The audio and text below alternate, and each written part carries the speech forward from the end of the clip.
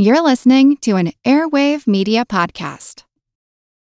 When you need mealtime inspiration, it's worth shopping Kroger, where you'll find over 30,000 mouth-watering choices that excite your inner foodie. And no matter what tasty choice you make, you'll enjoy our everyday low prices, plus extra ways to save, like digital coupons worth over $600 each week. You can also save up to $1 off per gallon at the pump with fuel points. More savings and more inspiring flavors make shopping Kroger worth it every time. Kroger, fresh for everyone. Fuel restrictions apply. One day at a meeting, a woman asked Senator Ted Kennedy why he wanted to work on the airplane deregulation issue. There are so many other important problems and people suffering. Besides, she said, I've never been on an airplane. Kennedy replied, that is exactly why I'm trying to fix it. Okay, American, the 100 Heavy, we're cleared to London Heathrow via JFK.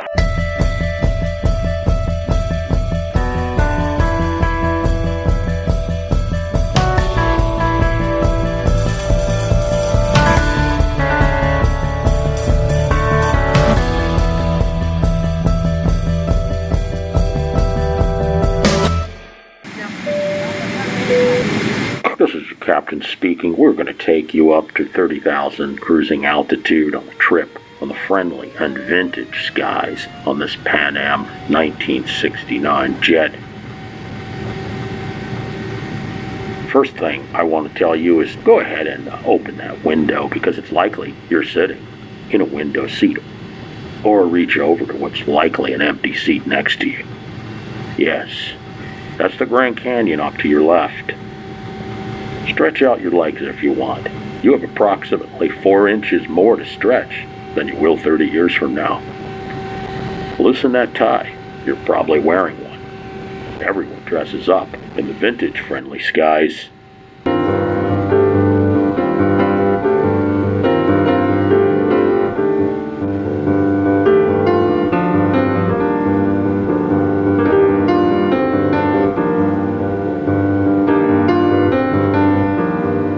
Men in suits, women in dresses, also gloves and hats. I want you to go ahead and use that overhead above you for luggage carry-on.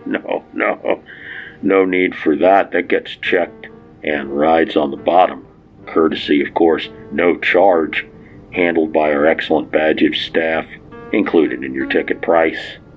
Overhead? No, that's for your hat. If you want to sleep, one of our stewardesses will get you a freshly laundered blanket and a big pillow. But if you can't stay awake, you'll be rewarded with champagne. Yes, on every seat, not just first class, while you sip. Let your stewardess know what your meal selection will be: the chicken Kiev, the baked halibut, or the sliced roast beef. Hopefully your newspaper came to you on time.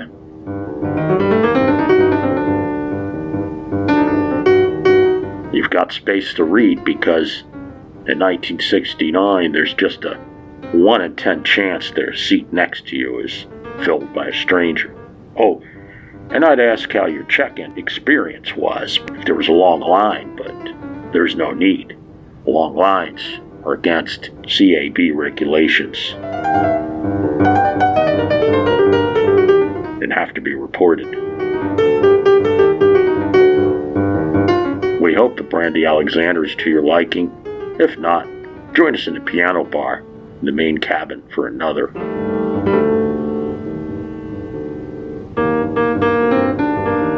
We will be in Cincinnati shortly, and thank you for flying the vintage friendly skies.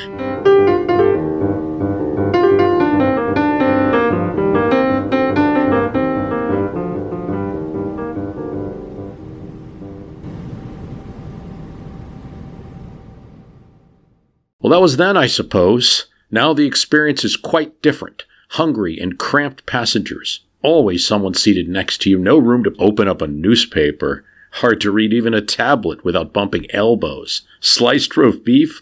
Why, you should be thankful the food cart doesn't run over your foot. If you paid extra for an aisle seat, that is, and were lucky to get it. Maybe you'd get a bag of pretzels. Or if you slide your card into one of the flight attendant's portable payment devices, please swipe it again, it didn't take, in front of the neighboring passenger's nose. Then maybe you'll get a little box of food, hummus, couple of chips, and carrots. And that's on the plane. At the airport, see passengers huddled in blankets, on chairs with metal arms, unable to recline, fighting over power outlets, trying to find out news about their flight, because their flight was canceled. Cancellation turns a customer into just somebody with a claim. And a lot of this change happened because of a policy decision made in the late 1970s. It's President Jimmy Carter who signed the Airline Deregulation Act, October 78, removing most regulatory controls on pricing, on the entry of new airlines, on routes. Safety and security remains the purview of the federal government, but not the airline business, the experience, or the cost. We are chopping down the thicket of unnecessary federal regulations. I think we have more people here at the signing than we did when we had our first meeting about trying to get this legislation passed. So said President Carter as he pulled the presidential pen and signed. This is a giant step towards controlling inflation. He also noticed it was the first time the U.S. had deregulated a major industry that was regulated. And to do it, it took an odd group of people, starting with a Democratic president who had been a small businessman, a liberal senator, but also free enterprise advocates, would-be entrepreneurs, Brainiac staff members, and other members of Congress, and consumer rights groups, including Ralph Nader.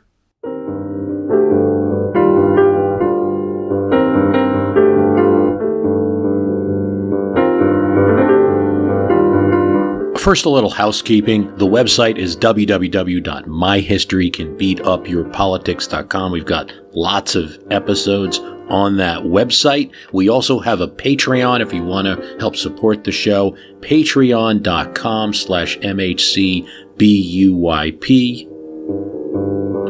I did an interview recently with Matthew at the Political Dark Side podcast. The Political Dark Side, find it wherever, iTunes or wherever you get podcasts.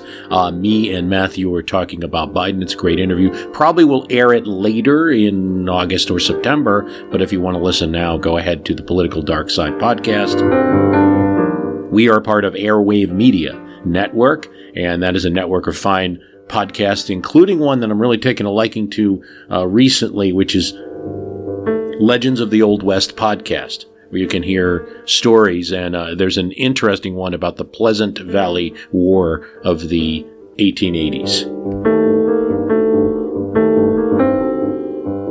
All right, back to it. It's worthwhile to look at it in this context. In 1971, only 49% of the American population, nearly half, had ever flown on a plane. By 1987, 72% had, and by 2017, 88% of the American population had flown on a plane in their lifetime. More than that, when you look at volume, how often, when asked, not just have you flown ever, but rather, did you fly in the last year? Just 21% could answer that question yes in 1971. By 2017, that's 48%. Democratization of air flight had been achieved. And why? How can they do this? Well, fares dropped by an average of 30% between just 1978 and 1990.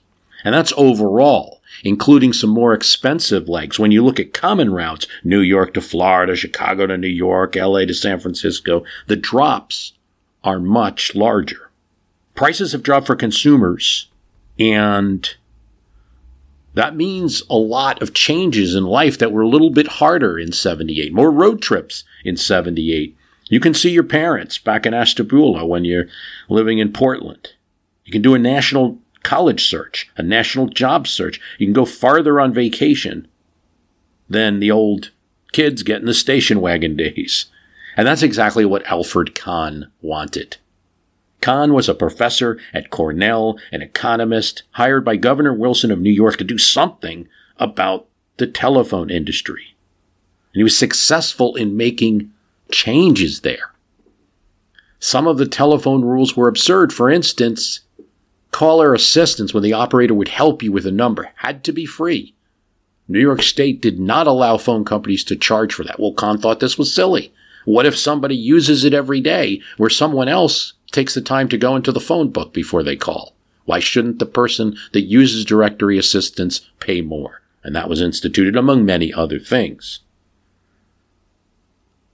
Jimmy Carter saw what Kahn had done in New York State and brought him in to run the Civil Aeronautics Board, the CAB. The CAB was one of the more powerful federal bureaucracies, and this made it not unlike putting Gorbachev in charge of the Soviet Union, because Kahn wanted to change things. CAB had enormous power, and Kahn wanted to find ways not to use its power.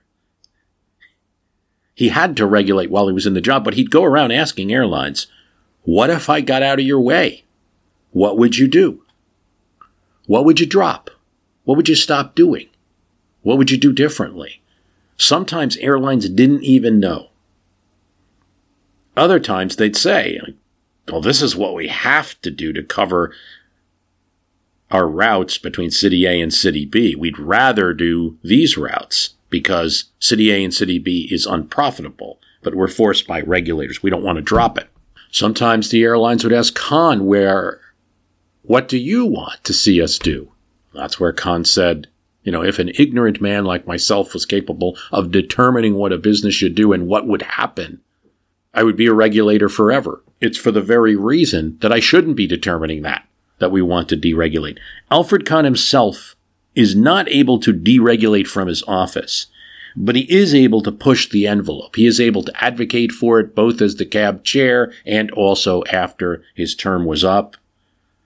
During his term as chairman, he allows, shocking for the time, some discount fares and new competitors on city-to-city segments.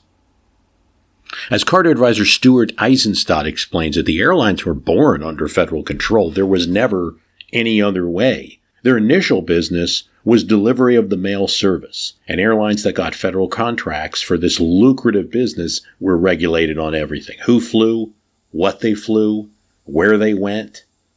Legislation in the 1930s directed the CAB's ability to set pricing, approve new airlines, and approve routes. New companies could start an airline, but CAB would give them the green light. By the 1970s, a new airline had to prove that there was a public need for it in order to start. And to get a new route between a city and city, it had to demonstrate that public need, just as if it were an electric utility. But if Jumpstart Airlines was starting between City A and City B, they might be putting Pan Am out of business. And that would be against the public need. So it was a catch-22 for anyone trying to start anything new or introduce competition. Ticket prices were strictly approved by the CAB and kept high, so that airlines covering the routes needed, say, from Omaha to Chicago, made enough money doing it. They looked at airlines again like utilities, and their goal was service provision, not competition. So the CAB targeted a 12% profit for airlines on routes. That's not bad for a business. So the agency would not act fast on requests for new airlines or new discount fare requests sometimes. Sometimes paperwork would sit for years, or they simply wouldn't act at all. There were small things that the agency did. In the 60s and the 70s, the CAB started to permit youth discounts based on age on fares. But when one airline began to use that as a, God forbid, marketing strategy, they got rid of all the discounts altogether. Too dangerous. In 1975, they finally permitted Peanuts fares, that is, sales on seats that weren't sold yet. The Peanuts fares were successful and really whetted the appetite for more deregulation. The CAB was a total agency. They watched anything that might be competition, even if it wasn't a price on a ticket. It defined what a coach seat was, so airlines couldn't make them smaller and pack passengers in, or make them larger and compete on luxury and coach. It also limited in-flight movies. That could be competition. It regulated how ticket counters were staffed. Famously, the CAB also measured the size of sandwiches that airlines could offer and how much meat were in them. Now, today someone might say, I wish I had something like this, the CAB fighting for me. But here's the thing. When Ted Kennedy's staff and consumer advocates examined CAB activities, they found that CAB spent 60% of its time ensuring airlines were not undercut by new competitors, and only 3% of its time investigating consumer complaints. It was what economists call regulatory capture in its finest. The regulated industry, the airline, was being saved by the regulators. Or as one upstart airline executive said, America was guilty of Pan Am mania, doing everything to assist a few trunk airlines at the expense of consumers paying. It's also worth noting that this situation did not just affect passengers. Air cargo was also part of regulation and eventual deregulation. When Fred Smith started his Federal Express business with the then crazy idea of flying everything into a hub in the Memphis airport, sorting the packages out and getting it to the right places, he was limited because he could only use small cargo planes that were less subject to regulation. The big planes, getting that through the CAB, too much work. And he took his complaints to Congress. And enter into the story a person now well known, but not well known at that time, Stephen Breyer, Harvard professor who did a sabbatical and decided to help staff Senator Kennedy. He's now Supreme Court Justice. Kennedy's brain trust recommended this professor from Harvard. He's got ideas. He's got this crazy idea. There's about 30 of these small pieces of legislation that nobody's heard of that could be used to gain public approval. Kennedy wants ideas. He is what you might call political entrepreneur. Look, Ted Kennedy could have ran in 68, but that was dicey. That was the year his brother was killed. There was some talk about running him for VP. He's thinking about it in 72. He's got the Chappaquiddick issue. He's eyeing 76. He needs some issues to run on.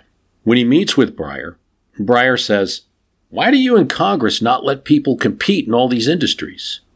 You don't like inflation, but you keep prices high. Kennedy said he didn't know. And if there was unfairness anywhere, government should be fixing it. Breyer gave him a list of industries that could be deregulated. Railroads, trucks, telephones, energy. Kennedy settled on airlines. He'd also been annoyed with the behavior of the CAB, with fares being too high for the average constituent in Massachusetts. And Kennedy was the head of the Administrative Practice and Procedure Subcommittee. It's obscure. It has no authority to regulate airlines at all. That's the Aviation Subcommittee of the Commerce Committee. And that's in control. Howard Cannon, senator from Nevada. That's his committee. Kennedy's got this small subcommittee. They could hold hearings, raise the issue, but wouldn't be crafting any legislation. And Breyer actually suggests this, because this would give you an audience to expose some of the problems with the regulation system around airlines and the airline industry in general, and the effect on consumers, without having senators on the committee who were very tight with airlines. Kennedy likes the issue. And although he knows airline employees are unionized, he'd be taking on unions. On the other hand, he'd be getting a lot of support from Republicans who would be taking on businesses. In 1974, the Administrative Practice and Procedure Subcommittee of the Senate holds hearings, and they have witnesses who bring up the authority of the CAB, how long it takes for applications, how it holds off competition, loses paperwork. Freddie Laker of SkyTrain, a failed airline executive, talks about how he couldn't get his applications approved to provide lower cost airlines for people. The hearings go on and talk about how from 1969 to 1973, no new airline was approved in the United States. And it took 8 years for Continental Airlines to get one leg from Detroit to Denver approved. They bring in an executive who brags about how he's taking advantage of subsidized, highly regulated American fares, and then makes his real money on flights to Tijuana in Mexico where there's no regulation. He's so arrogant that he tells the congressman, well, you should try it too. This is all good, though, for airline regulation geeks. The press isn't showing up to Kennedy's committee. We then get into consumer complaints. Higher ticket prices, no choices, and lost luggage. Consumer advocates testify at the committee. It's still pretty blah until they find another issue. Pets. I'm Jane Perlez, longtime foreign correspondent and former Beijing bureau chief for the New York Times. I've been a foreign correspondent in lots of places: Somalia, Indonesia, Pakistan, but nowhere as important to the world as China. I mean, China is not dropping anti-democratic paratroopers into Montana. But of course, we did see things like the weather balloon / spy balloon riveting the whole country for a week. This is Face Off, an 8-part series in which we'll take you behind the scenes to key moments in the tumultuous U.S.-China relationship. We'll speak with a diplomat, a spy, a tech reporter, a U.S. admiral, even Yo-Yo Ma. Plus, my pal and noted China historian Rana Mitter joins the conversation. We'll look at what's driving the two nations apart and explore whether anything can help bring them back together. Face Off launches April 9th. They hear testimony of how airlines had mishandled dogs and cats and put them in cold storage. Reporters flocked to these hearings, and airline regulation got press that it never had gotten before. Kennedy's aides called it Frozen Dog Day. And as cynical as it was, and the reality is there are still issues with airlines and pets, as there was then and now, and everything like that. It very well might have been responsible for any airline deregulation in and of itself. But the deregulation didn't happen in a day. President Ford was too friendly with members of Congress and the airline industry to pick a fight. He did approve a CAB commissioner who tries to do some price experiments. Kennedy sees an issue for 76, and he proposes an airline deregulation bill right before the 1976 election. It's attractive, but Kennedy ends up not being able to use it because he's not a candidate. I promised you a president who is not isolated from the people. But Jimmy Carter is. Who feels your pain and who shares your dreams and who draws his strength and his wisdom from you. Kennedy had hoped that if he laid low in the primaries, maybe at the convention he could get a nomination, perhaps. But Jimmy Carter scores major wins in Iowa and New Hampshire, gets press and starts winning primaries, and he takes a little risk in supporting Kennedy's bill on deregulation of airlines. After all, Delta Airlines has a major hub in his home state and is against it and not happy with Carter over it. Carter sees the issue. It's anti-inflation. It's pro-consumer. It's pro-free enterprise. It's kind of a new paradigm issue for the 70s. It's not too bad to be for something that Ted Kennedy is championing. When Carter wins that election and takes office, it's on his list of things to do, a very large list of things to do. Domestic policy advisors Mary Schuman and Stuart Eisenstadt were developing policy even during the transition. Schuman's running that transition and sends out a memo to the staff. And of course, because it's a transportation issue, we're going to CC the incoming expected Secretary of Transportation, Brock Adams. This leads to the first brouhaha of Carter's transition. Adams is from Washington State, home to Boeing.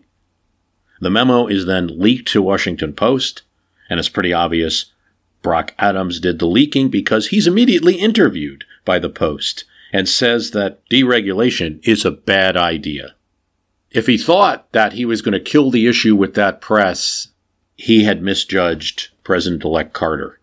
Carter was not happy, summons Adams to a meeting, and makes his displeasure known. You know this is the policy of the administration.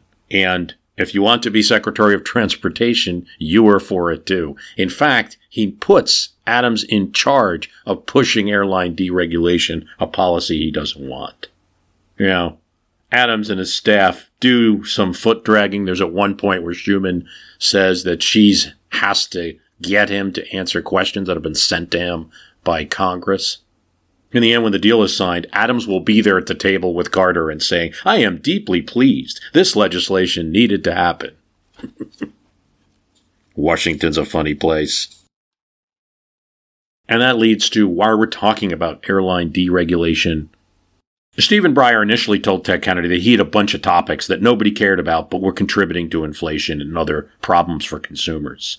He wasn't wrong back then. But now, it's changed. It went from something no one cared about to a greater part of daily life because more people are flying. Well, it has come up a little recently. There's been a recent Biden executive order on baggage fees that you could talk about, and airlines and COVID are an issue. We'll get a little bit into that. We'll get a little bit into the current issues, but it's also interesting to see how policy changes. It's interesting to know a Democratic president initiated deregulation to be followed in greater numbers and greater impact by a Republican president. But more interesting, a liberal senator was pushing an issue that Milton Friedman and other conservative pro-entrepreneur people were behind. It's also interesting to see a policy change for what it might always be. Not necessarily just a heroic and good policy, but something with trade-offs, with goods and bads. Simultaneously relieves problems and causes problems. Maybe better on balance. And it also tells us about a presidency that we don't hear a lot about and a time. And an issue, inflation, well, the word's starting to creep up a little bit again. When you click that dial on your Emerson portable transistor radio, it was Super Bowl 7, so it's been a long time. Sleek silver with the long antenna. And you walk down the street with Nick Gilder's Hot Child in the City on. It's the #1 song in October 1978. Reggie Jackson strikes out at the World Series games against the LA Dodgers, and the Dodgers lead the Yankees 2-1. Punk rocker Sid Vicious is charged in the death of his girlfriend Nancy. Polish Cardinal John Paul II is named Pope, and the Soviet Union tests an underground nuclear device. A new band called The Police play at CBGB's in New York, and they get in their van for a cross-country trip. By the time they reach LA, they're famous. The United States introduces a Susan B. Anthony coin. The movie Halloween is released. Iranian oil workers go on strike, destabilizing the country. President Carter answers questions from everyday citizens live on NPR radio. Oh, and Reggie and the Yanks come back, and with 4 wins, win the World Series.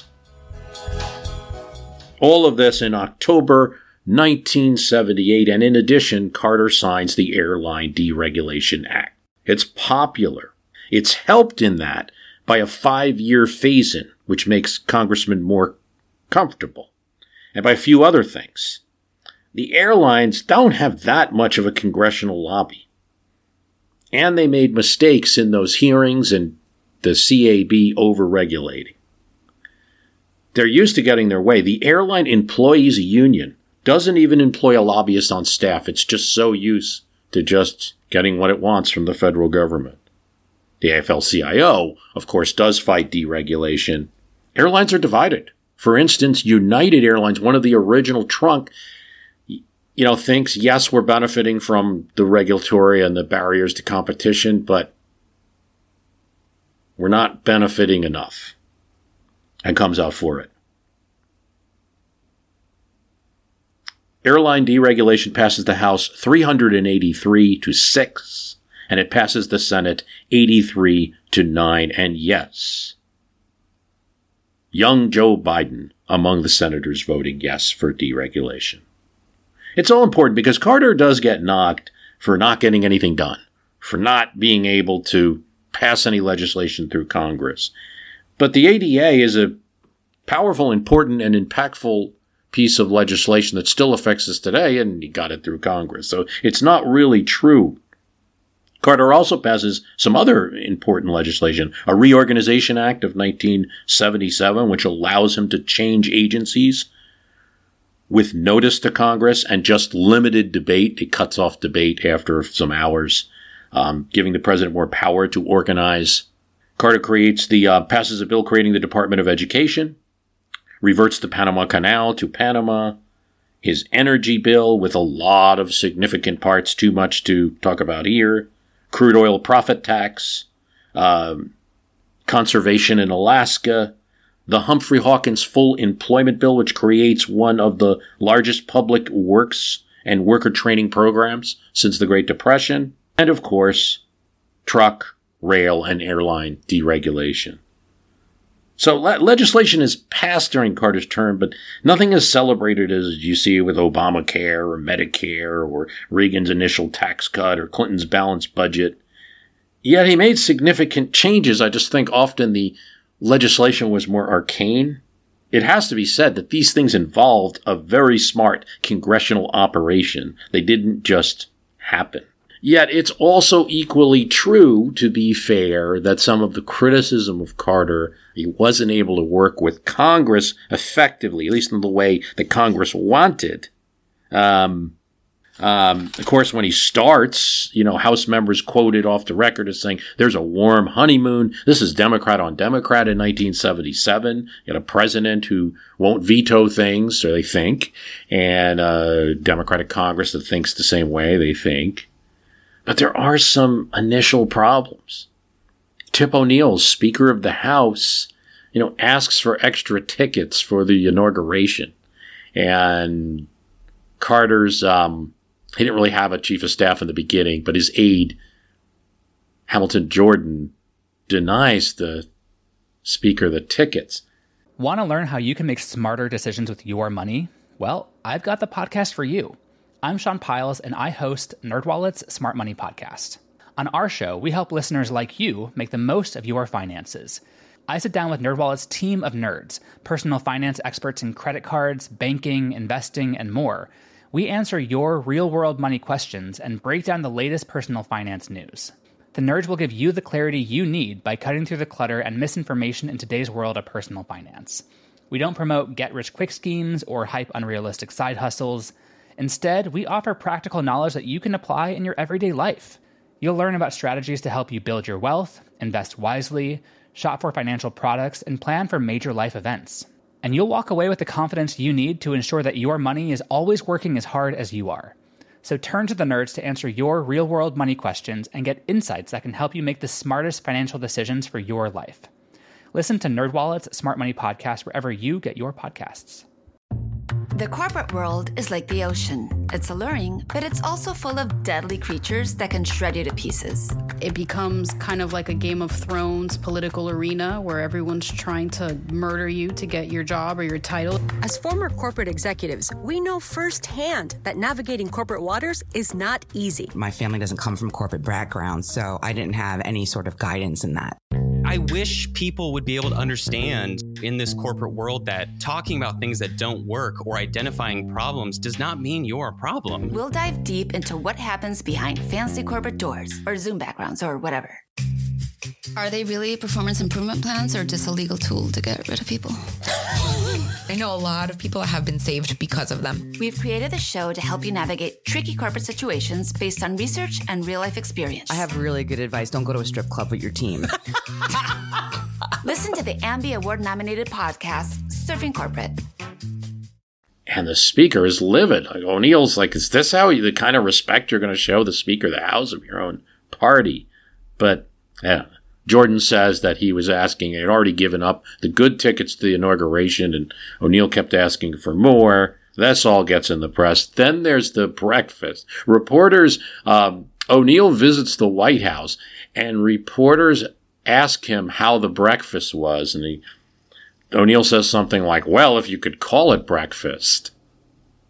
And of course, the next time O'Neill's there's all kind of sausage and ham and eggs and all kinds of food you could want. And newspapers have a time reporting on all of these things. Carter reverses his position on tax rebates. He was going to give a $50 rebate to every American.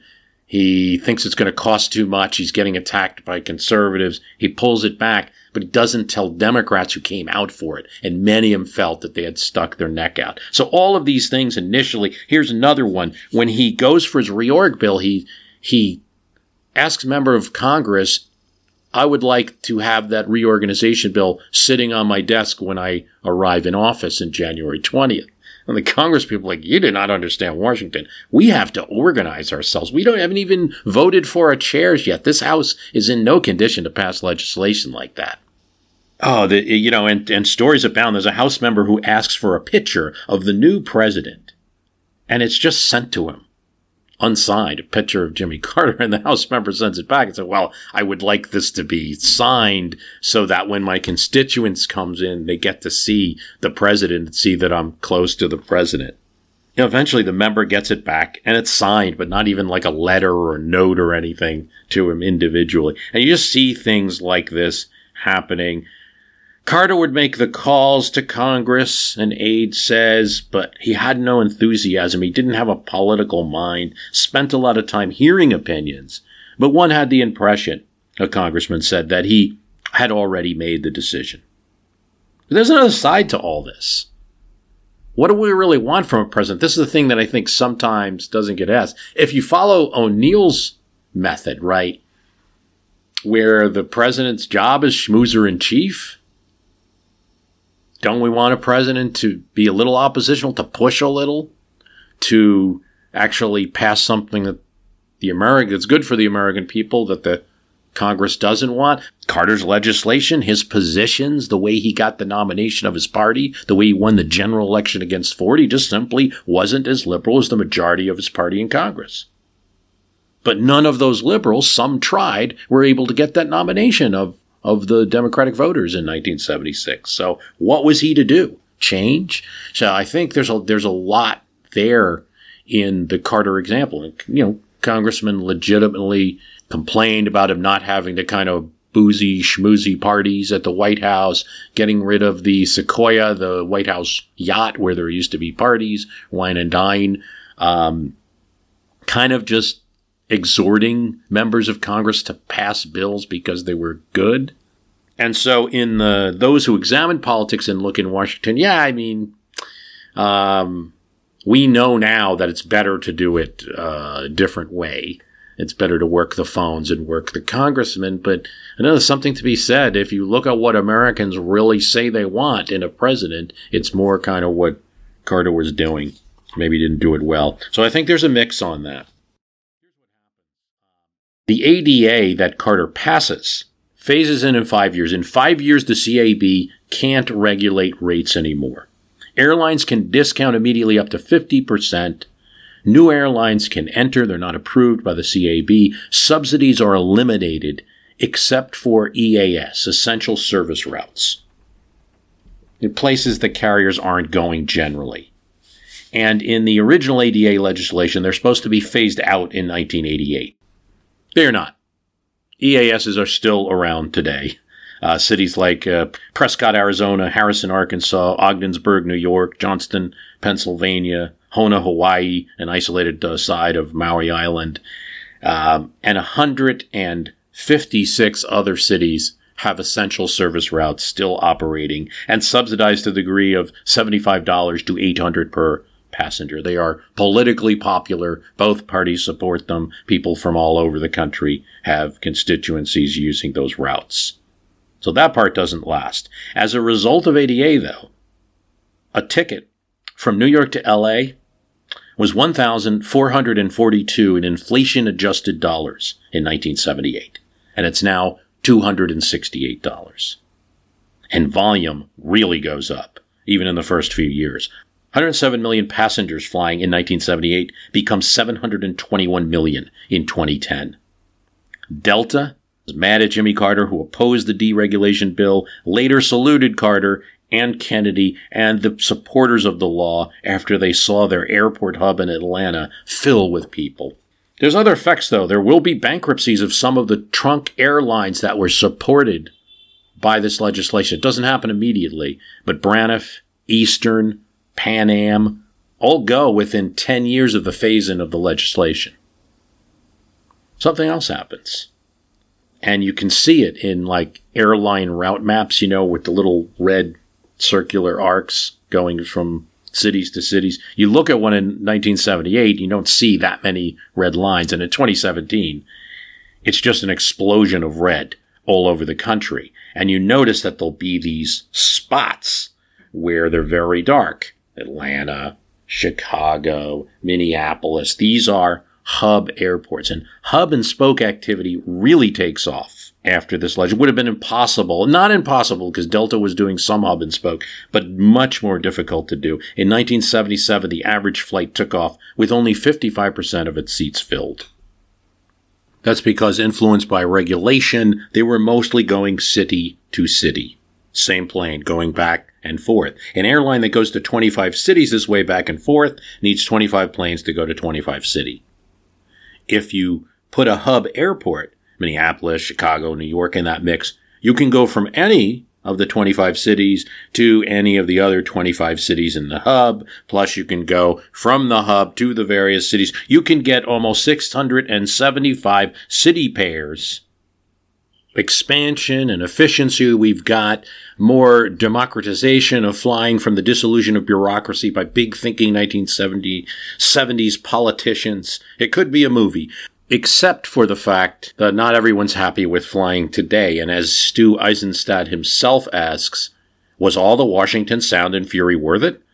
A passenger crammed into the middle seat of row 36 of a packed flight might not think so. His seat is an inch and a half narrower from his neighbors left and right and a few inches closer than the one in front of him. Despite Kennedy's hearings and the talk of lost luggage and the like, last year 205,000 bags were mishandled by airlines. You could still have those hearings today and definitely attract a crowd. And although hubs can produce efficiencies, airlines own hub airports and can charge others more, knock competitors off schedules because of their volume. They don't own them directly, but they own them because of the volume they're doing. And they have privileges at that airport. There is still anti-competitive activity, in other words.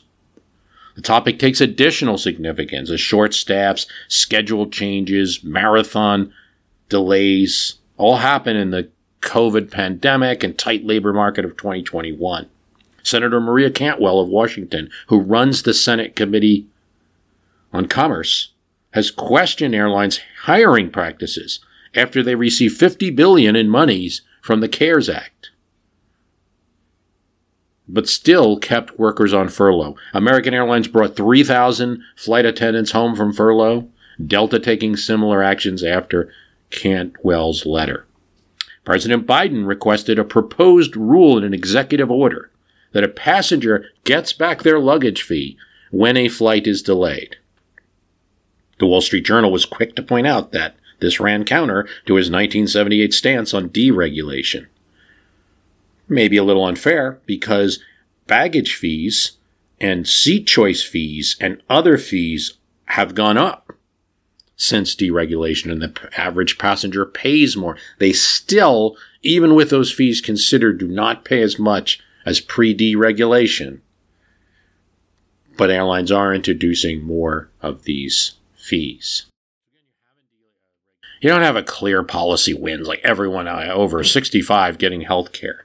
You have a muddy one. More people flying, but it's kind of like saying more people have access to a Greyhound bus. You're also kind of crushed in the seat, and the experience of flying isn't what it used to be.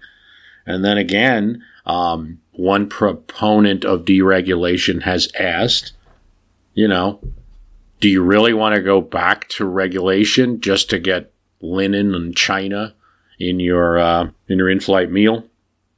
Here's another point. The whole idea of deregulation was to introduce competition. But since deregulation, there's been consolidation in airlines. They've been swallowed up.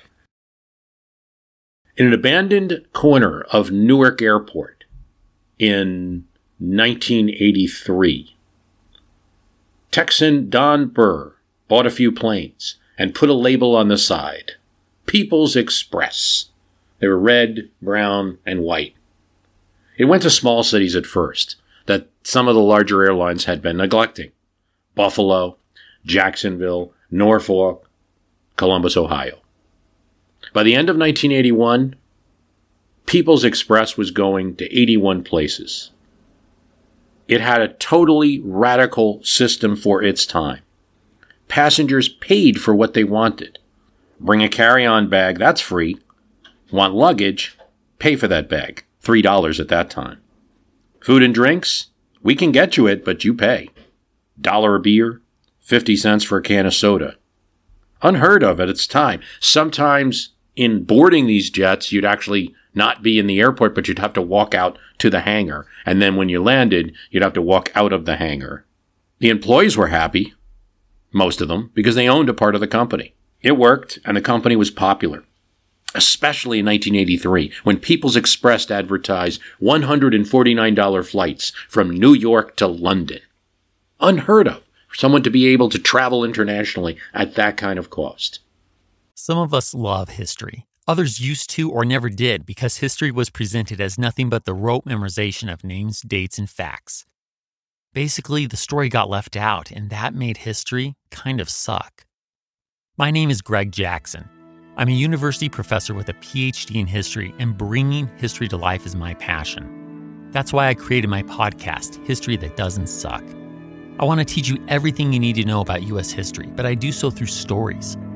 Let me tell you about George Washington begging his men not to mutiny against Congress, Clara Barton saving Union soldiers amid enemy fire, enslaved Frederick Douglass risking his life for liberty, and about so many other figures as their real experiences make industrialization, social movements, and even congressional debates and tax policy come to life. Subscribe to History That Doesn't Suck today, and join me, Professor Greg Jackson, every other week for a new episode, where I'd like to tell you a story.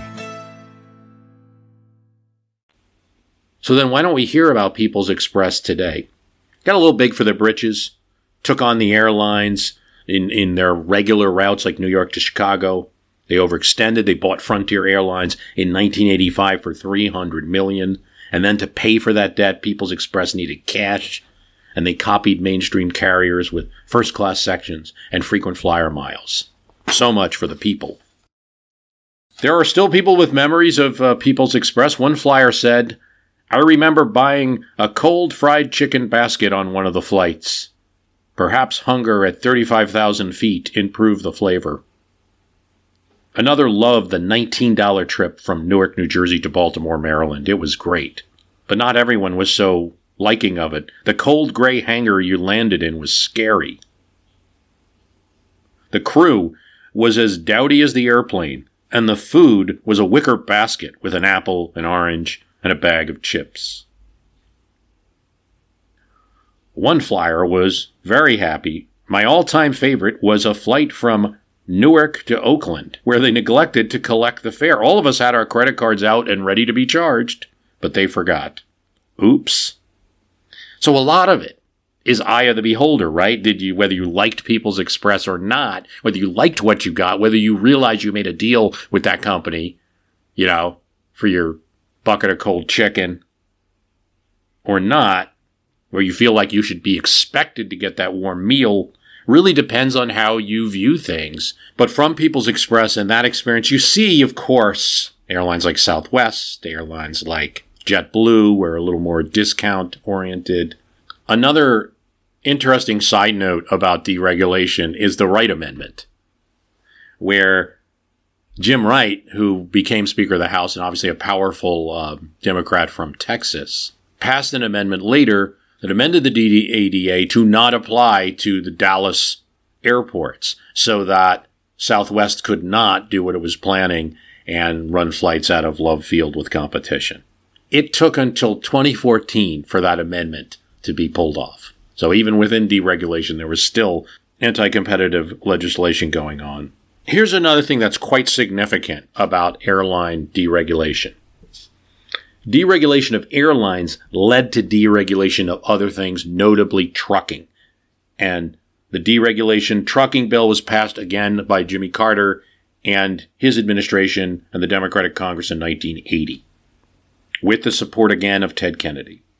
And that meant that, among other things, UPS no longer had to fight the Interstate Commerce Commission for each route that it wanted to pursue. So by the time you get to 2017, UPS is 5.1 billion packages with 118,000 vehicles across the country. It also has an airline. UPS Air starts in the late 1980s. Along with rail deregulation, you have combos of trucking and railing, like picking up a rail car and delivering it, that were impossible before deregulation.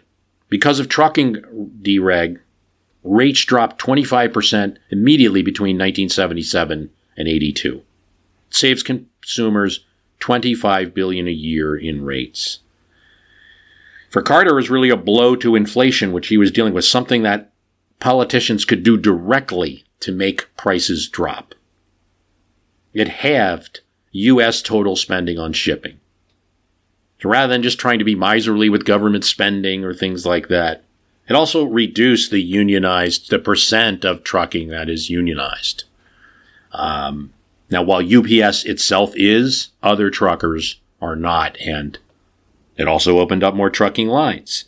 It made more trucking available so that a concept like a superstore, which has inventory all the time, large amounts of inventory, you can't do that if there's limitations on shipping and if shipping's expensive.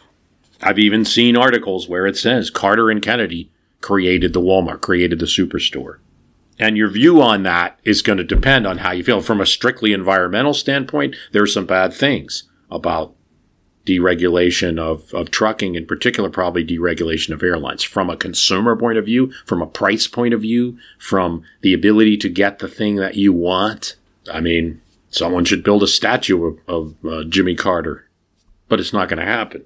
Again, because of the lack of visibility on an issue like deregulation. The argument has also been made that well-planned deregulation may be, well-considered deregulation, complex legislation for a real ill led to worse and speedier deregulation during the next administration, the Reagan administration, most notably savings and loans and energy.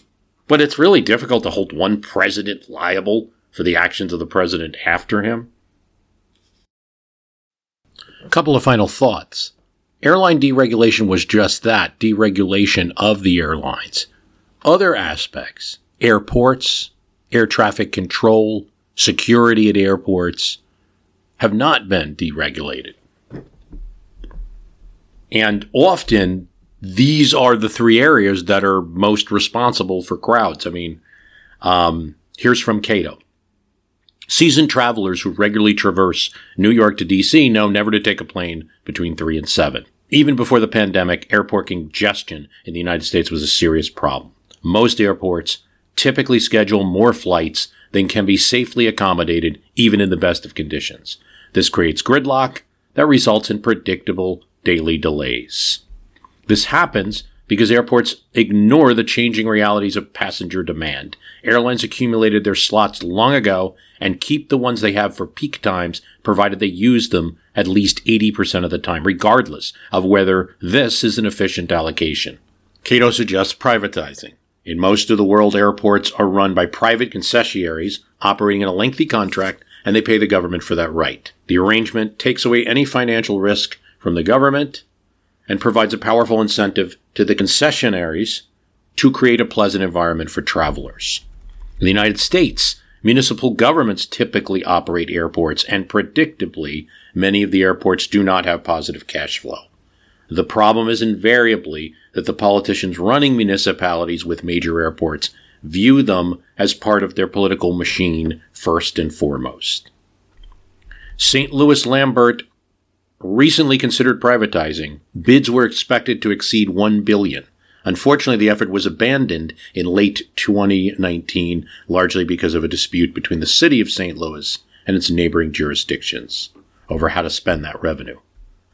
There's other areas. I mean, this is Cato, so they're going to be pro-privatizing a lot of things, but even looking at TSA, which is having trouble retaining employees, and I think though very necessary, and I really respect the security people who take that job and do that important service. One of the things Cato points out is that because TSA is busy running security operations and not, say, contracting that out, it can't focus its attention. It's been, for years, trying to improve safety regulations, developing necessary biometric policy regulations to reduce virus transmission, air traffic control towers. That's a whole nother aspect that it's taken a long time for the U.S. to overhaul its systems. Airport fees on airlines each time a plane lands. Prices vary by the weight of the plane, but small private planes might add to congestion just as much as a large passenger jet. So charging them a low price maybe isn't pointless. Is this all these regulatory decisions working? This is an area of the airline experience that we're experiencing that still has regulation in it, just like in 1978. Look, I mean, this is one of these issues where there's just many things to look at and no true answer. I want to thank you for listening. The website is myhistorycanbeatupyourpolitics.com. Please go there. Also, please subscribe on Apple Podcasts. That helps us. Write a review if you like this program. Please write a review. That helps. Spread the word in any way you can. A lot of good episodes coming up this year. Thanks for listening.